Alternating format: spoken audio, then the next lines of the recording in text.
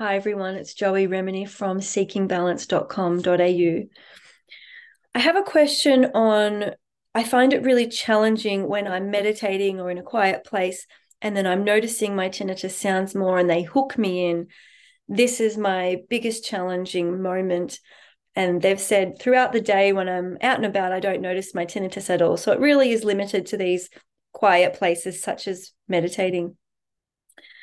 So, first of all, I think this is a really great question, and I'm sure lots of people are going to relate to this challenge.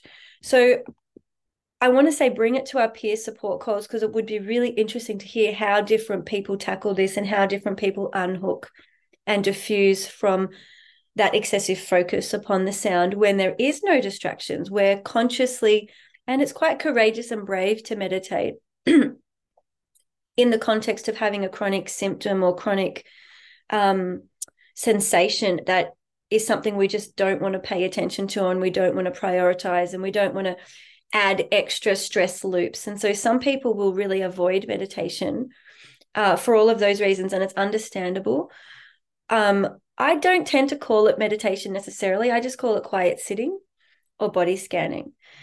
And for me, I think that also takes some of the pressure off because there can be like a lot of connotations and associations with what meditation should or shouldn't be. When we're just being sitting quietly in our body and noticing, a lot of wisdom comes from that, and there's a lot of freedom to just be oneself, be in any body posture. You could be standing. I love the Rock City program has a lot of different foot positions you can use, which can also be great because you're getting extra vestibular input and extra proprioceptive input, which means as you're in that quietly noticing, observing, and meditative practice, you're actually allowing the body to have more sensory inputs in the administrative desk, in the executive load function of the brain. So instead of just sitting there with not much going on, maybe except some emotions and thoughts and tinnitus, and so it's like, well, what do I focus on? You're actually boosting your body scanning and proprioceptive and vestibular inputs, which is giving the brain a lot more things to process and attend to. So that administration desk, instead of just having a huge pile of tinnitus and not much else to think about, it can feel all consuming. You're actually starting to give it more proprioceptive information from the feet, information from the hips, information from the shoulders.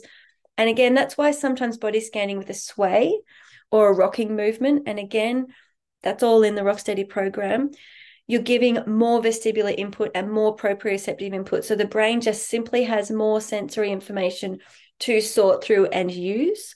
So that's just some tricks on how you can keep the body scanning a whole body process instead of just focusing on one signal. I've said this recently in another video, but if we say that at any given point while we're body scanning and in a meditation space, and in my opinion, meditation is a body scan. You know, if we're not in the body and we're just floating out disconnected to the body, I don't believe that's really technically meditation. I think that's maybe daydreaming or just a different mental space.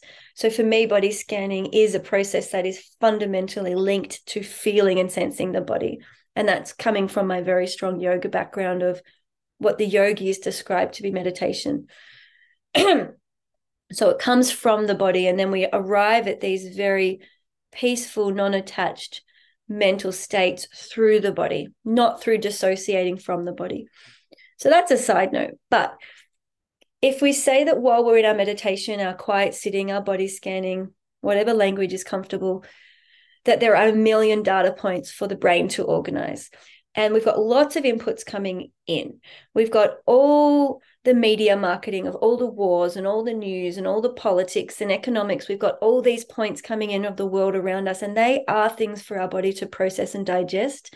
And whether we're aware of it or not, they are things that are entering us even while we're sitting quietly. And so it can be really useful to notice your beliefs and thoughts that are ricocheting around your inner world with regards to our economic and political and cultural landscape. There's a lot of data points there to be organized and lovingly integrated, metabolized. We've got all of our just skin receptors, you know, feeling of skin and touch, and that brings us into proprioceptive and orienting, you know, where is my ear relative to my shoulder, where is my shoulder relative to my elbow, where is my elbow relative to my wrist, and so on and so forth. I can notice the location of my cheeks, my lips, my jaw, my lower teeth, my upper teeth. There are so many data points to notice in the physical realm. Then we've got our emotional realm. What emotional data points am I noticing? Is there irritation? Is there frustration? Is there I'm not good enough? And so if I just think about what the tinnitus itself might be eliciting for you is some of those undigested emotional states that your body is still wanting to digest, metabolize, and integrate. So you might notice that while I'm very challenged by the tinnitus, there's actually a whole opportunity for me to be with feelings of frustration, feelings of failure, feelings of hatred, feelings of self-rejection, very, very old emotional patterns that haven't yet had time to be digested. And this is the perfect opportunity while meditating. So there's lots and lots of data points. We've got all of our sensory information, smells, taste, external sounds. We've got our eyes closed, so it's mostly visual darkness, but you never know. There still might be some visual input while we sit there. We've got our breath we can notice, our emotions, our thoughts, our beliefs. There's a lot going on. So let's just say there's a million data points. One of those data points is tinnitus. So it's really important to keep perspective that you've got all this information that you can allow into your world for digestion, metabolization, and integration. And if you're stuck focusing on that one data point, you're not really growing or getting anywhere to where beyond where you are. So it's like, I think the definition of sanity is doing the same thing and expecting different results. So the more we get stuck in a repeating pattern, the more we get stuck in a repeating pattern. So we're actively looking at shifting up the experience by noticing where our attention goes, noticing which data points are coming in and we're flipping it off and being dismissive of it. And so possibly just allowing your attention to be more broadly expansive and noticing if there is a repeated pattern of that challenge, that frustration, there's an emotional landscape there, or maybe a story and a narrative that is associated with the tinnitus. And that could be where you could have some very productive integration of bringing loving kindness and compassion to noticing, embodying, and feeling that move through your body. And I would recommend using the Rocksteady program tools of locating the feelings in your body. So while it might be initiated by that feeling of tinnitus, you might go, oh, I just feel it in the pit of my stomach. Give it color, give it texture, and really breathe through the embodied experience of that emotional pattern and that mental thought, worry, frustration, whatever it is, the belief, and actually allow it to be digested and completed so it doesn't need to be repeating. So a couple of things. One is sort of walk into the pit of the fire and feel the discomfort and actually complete the process of digesting it. And the second is the tinnitus is just 1/1,000,000th. There's so many other data points for you to spend time with, get to know and lean into and get curious about, that you don't have to keep revisiting that tinnitus signal and get stuck there. So I hope that's useful, but bring this to our live Q&A calls for our monthly Rocksteady peer group conversation. I'd be really interested to hear how other people do it. I might finish by saying how do I do it?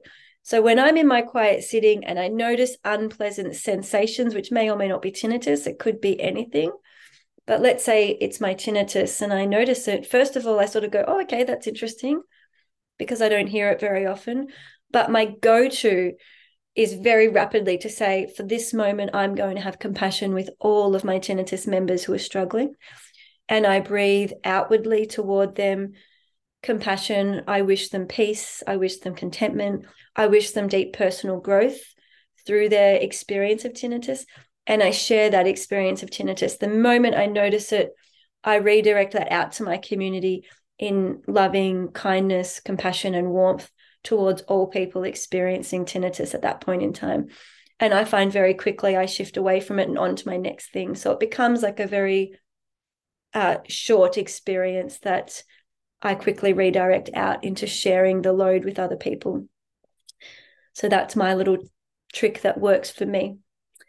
So it's a bye for now. Great question. Keep them coming. And it's seekingbalance.com.au. Please join our Rocksteady program if you're interested in starting this deep dive and this self-study journey to learn more about your brain, your body, and how you organize all of these inputs. To get the best out of whatever it is you've been born with. So it's a bye for now.